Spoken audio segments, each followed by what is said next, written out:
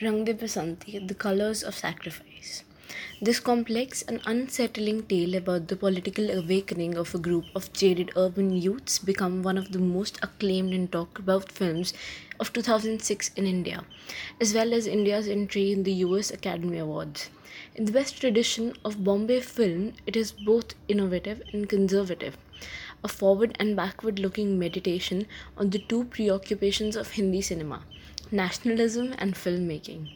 Its fast paced and visually arresting presentation belies a multi layered story that assumes considerable background knowledge of 20th century Indian youth history.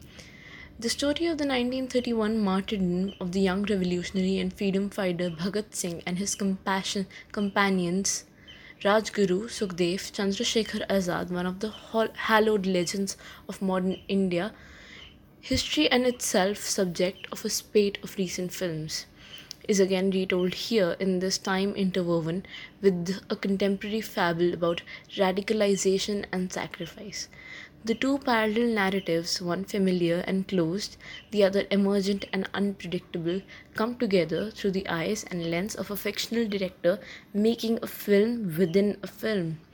It is immediately suggestive of the unconventionality of certain aspects of Rang de Basanti, that the filmmaker is young English Sue McKinley, visiting India for the first time in order to make a TV documentary about the martyrs. She has a personal stake in this, for her screenplay is based on the diary of her grandfather, James McKinley, who was one of the wardens presiding over the revolutionaries, incarceration, torture, and execution. His cracked pocket watch, stopped at the moment of their death, is one of the several talismans that open a window in the color saturated present to the sepia toned past, and his blonde blue eyed granddaughter, who has, we are told, taken night classes in Hindi for 2 years, is, again in the grand tradition of the Indian epic, both the story's narrator and one of its central characters. The visceral impact of Rang de Basanti is enhanced by a fine score and by the versatile A.R. Rahman.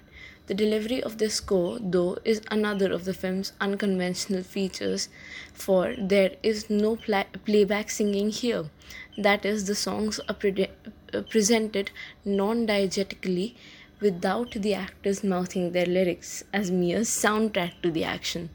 This is, of course, the Euro American norm separating the ubiquitous cinematic dramas with music from the now peculiar genre of the film musical.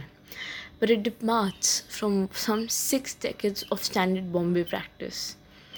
The most obvious effect of its adoption is to give Rang de Basanti a cooler emotional tone, allowing heroes to move to moving lyrics without themselves expressing them.